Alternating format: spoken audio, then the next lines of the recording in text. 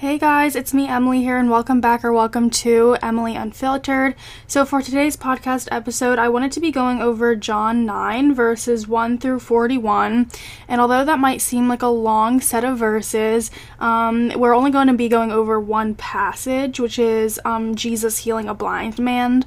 We were going over this in church last week, and I saw a verse a couple days ago, and it kind of correlated with this passage, and it made me want to, do a podcast episode on it and how we can relate two different Bible verses, one in John and then one in 2 Corinthians, kind of together, and how it relates to our life and how we can use these passages to spread the word about God to non-believers.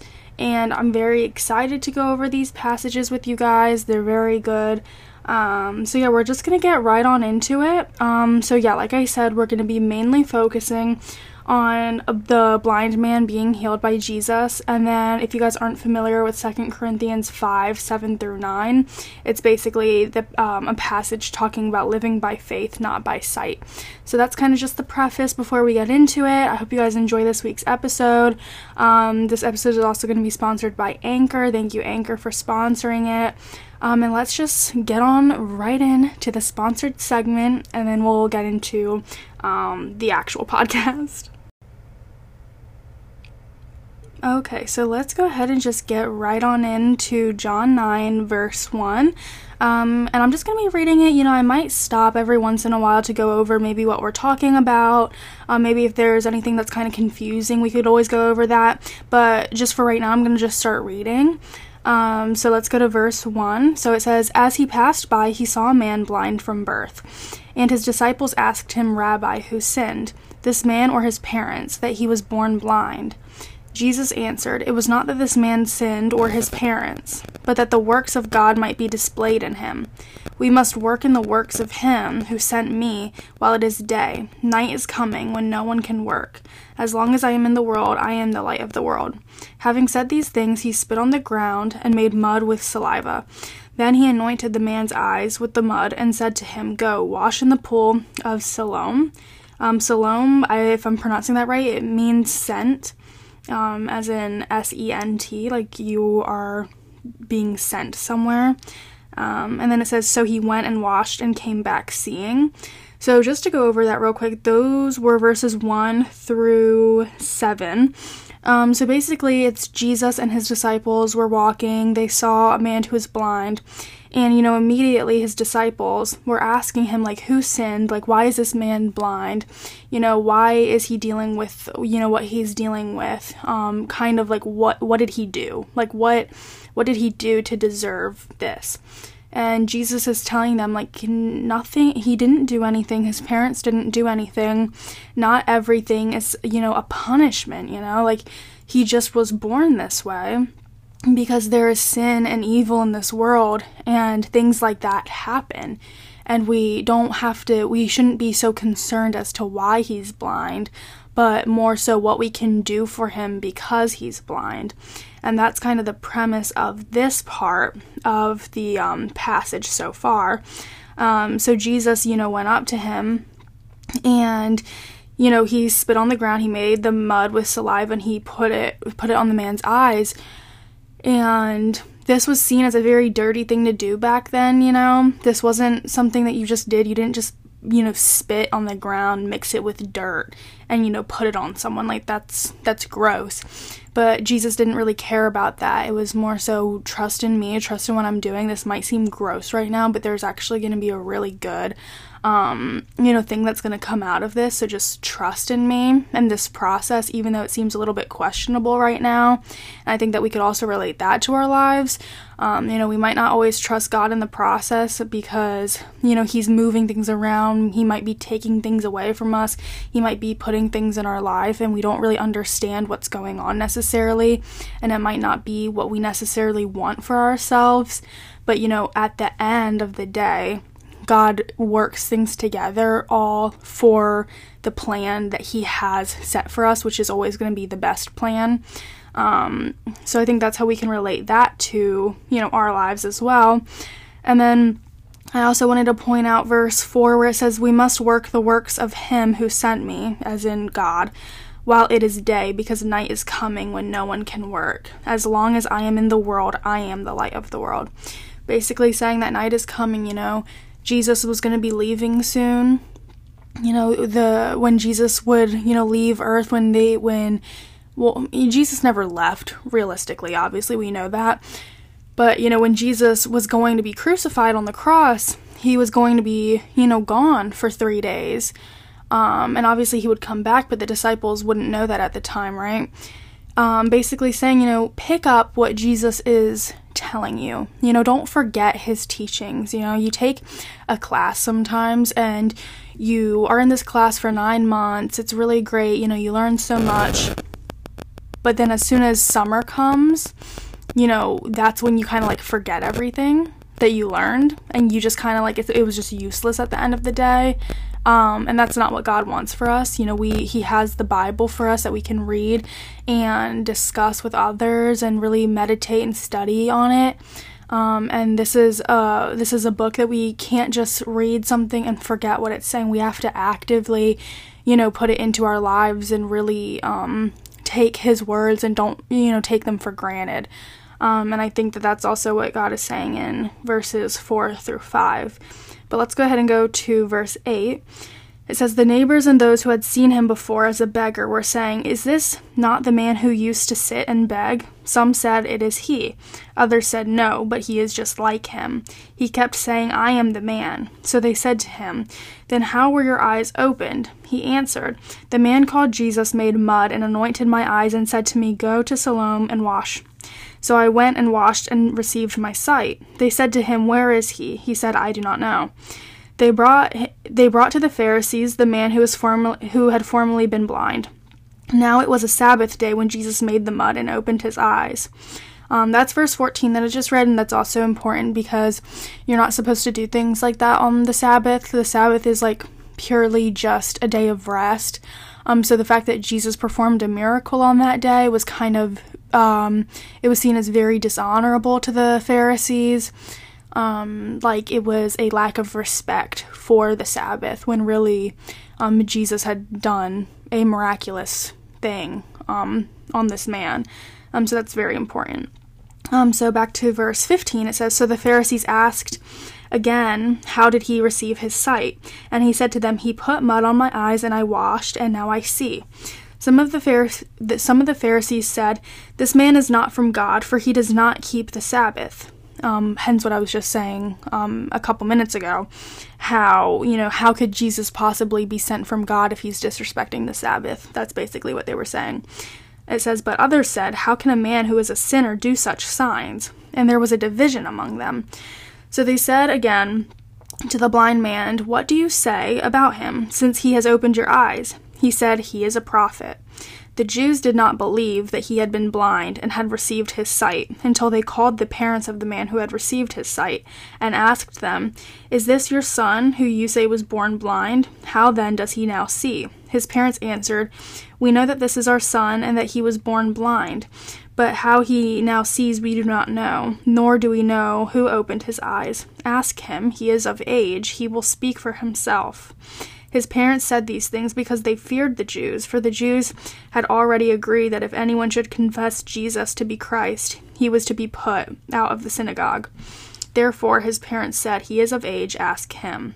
The parents basically didn't want kind of the pressure on them. They didn't really want to speak for their son, because if they did, they knew that they would have been kicked out of the church. And it was not a risk that they were willing to take. So they kind of just left it in their son's hands to, speak for himself and tell them what had happened, and that he didn't know, he was of an age where he no longer needed his parents to speak up for him. Verse 24 says, so for the second time they called the man who had been blind and said to him, give glory to God. We know that this man is a sinner. Basically saying, don't give glory to Jesus. Jesus is a human. He's a sinner. He can't do these things. Why are you giving him the praise when it's really God who did this for you? It says in 25, he answered, whether he is a sinner, I do not know. One thing I do know, that though I was blind, now I see. They said to him, "What did he do to you? How did he open your eyes?" He answered them, "I have told you already, and you would not listen. Why do you want to hear it again? Do you also want to become his disciples?" That's a little sarcasm. Like, when I read that, that's like, like, I feel like the blind man, who's obviously no longer blind, is basically being like, why are you asking me so much? Why are you asking me again and again when you don't believe me? Like, are you trying to be his disciple? Like, why do you care so much? And I kind of like that sassiness from the blind man. Like, props to him, you know what I mean? Verse 28 says, "And they reviled him, saying, 'You are his disciple, but we are disciples of Moses. We know that God has spoken to Moses, but as for this man, we do not know where he comes from.' The man answered, 'Why, this is an amazing thing. You do not know where he comes from, and yet he opened my eyes. We know that God does not listen to sinners, but if anyone is a worshiper of God and does his will, God listens to him. Never since the world began has it been heard that anyone opened the eyes of a man born blind. If this man were not from God, he could do nothing.'" I love that passage of verses. That's verse 30 through 33. I love how the formerly blind man is standing up for Jesus when he doesn't know who he is. That's just a very powerful thing. He doesn't know who he is, where he came from, his family, what religion he, is a part of, or anything like that. He just knows that this man did a miraculous thing for him, and that because of that, he trusts that, this man came from God, especially when no one had done something like that ever before. And this man is passionate about this, and he's passionate about spreading the word of Jesus, even though he doesn't, even though he could potentially get in trouble for that. And in verse 34, it says, "They answered him, 'You were born in utter sin, and would you teach us?' And they cast him out." It says in 35, "Jesus heard that they had cast him out, and having found him, he said, 'Do you believe in the Son of Man?' He answered, 'And who is he, sir, that I may believe in him?' Jesus said to him, 'You have seen him, and it is he who is speaking to you.' He said, 'Lord, I believe,' and he worshipped him. Jesus said, 'For judgment I came into this world, that those who do not see may see, and those who see may become blind.' Some of the Pharisees near him heard these things and said to him, 'Are we also blind?' Jesus said to them, 'If you were blind, you would have no guilt, but now that you say, we see, your guilt remains.'" So basically, I just love John 9. I love this passage. We just finished it. That was the whole thing. And basically, to sum it up, because, like I said, the previously blind man, he got cast out. He wasn't really cooperating with the Pharisees, in their opinion, and because of that, they cast him out. They felt like he wasn't necessarily being honest, and that he had no right to be there anymore. So, when Jesus had heard that, he found him and asked him, "Do you believe in the Son of Man?" And the man responded, who would he be that I would believe in him? I don't know who he is.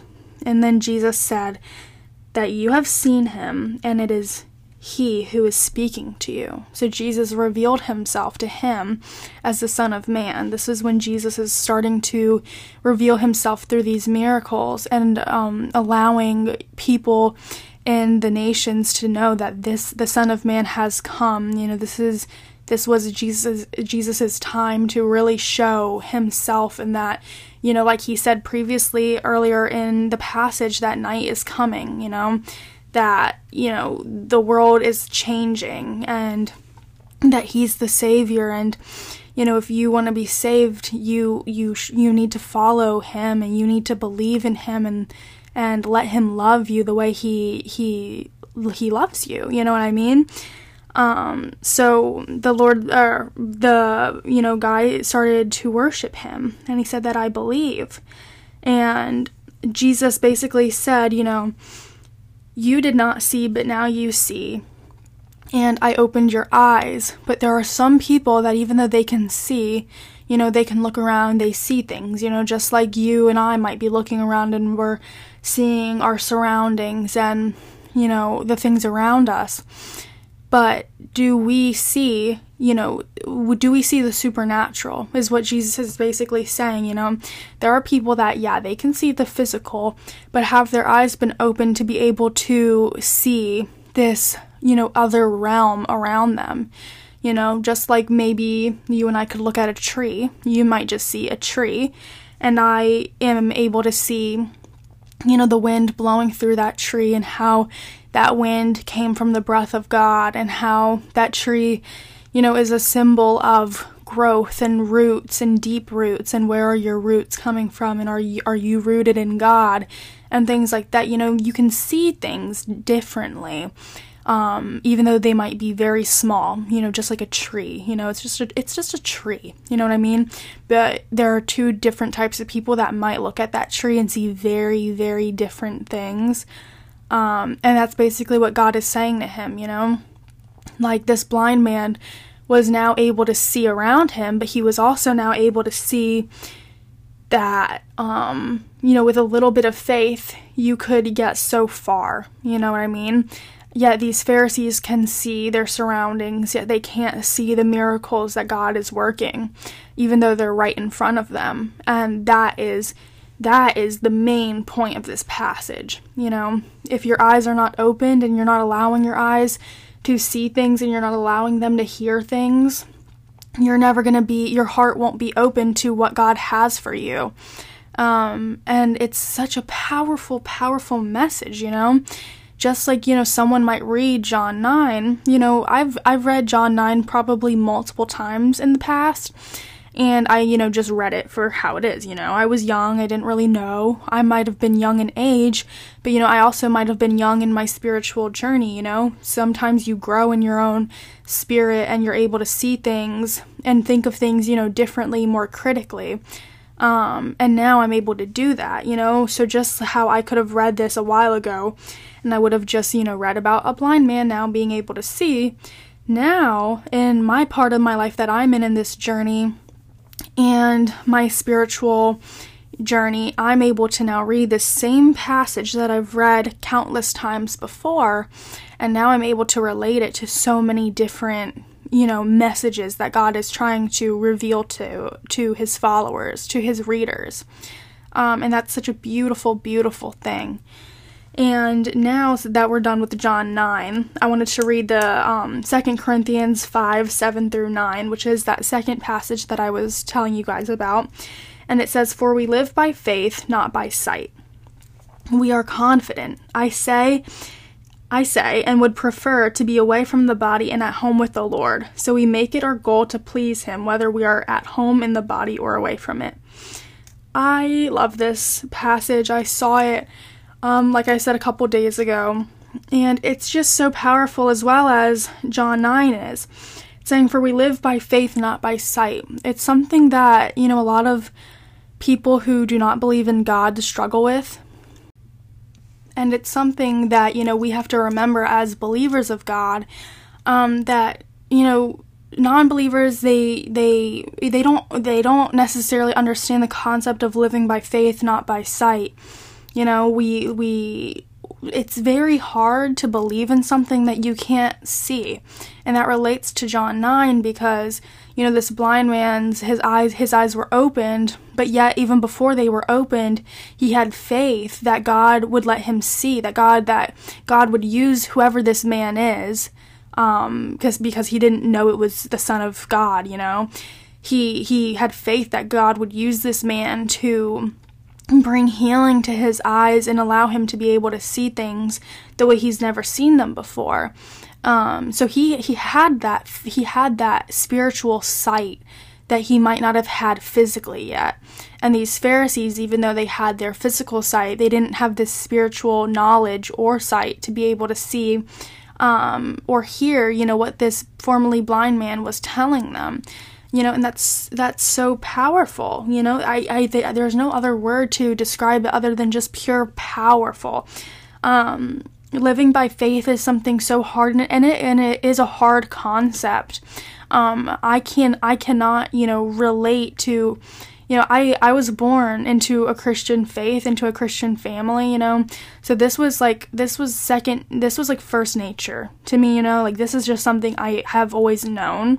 So I know that has helped me in tremendous ways, and I could not imagine how hard it could potentially be for someone who grew up in an atheist family, or maybe a Muslim family, or whatever, religion, or if you were just plain non-religious, whatever you grew up with.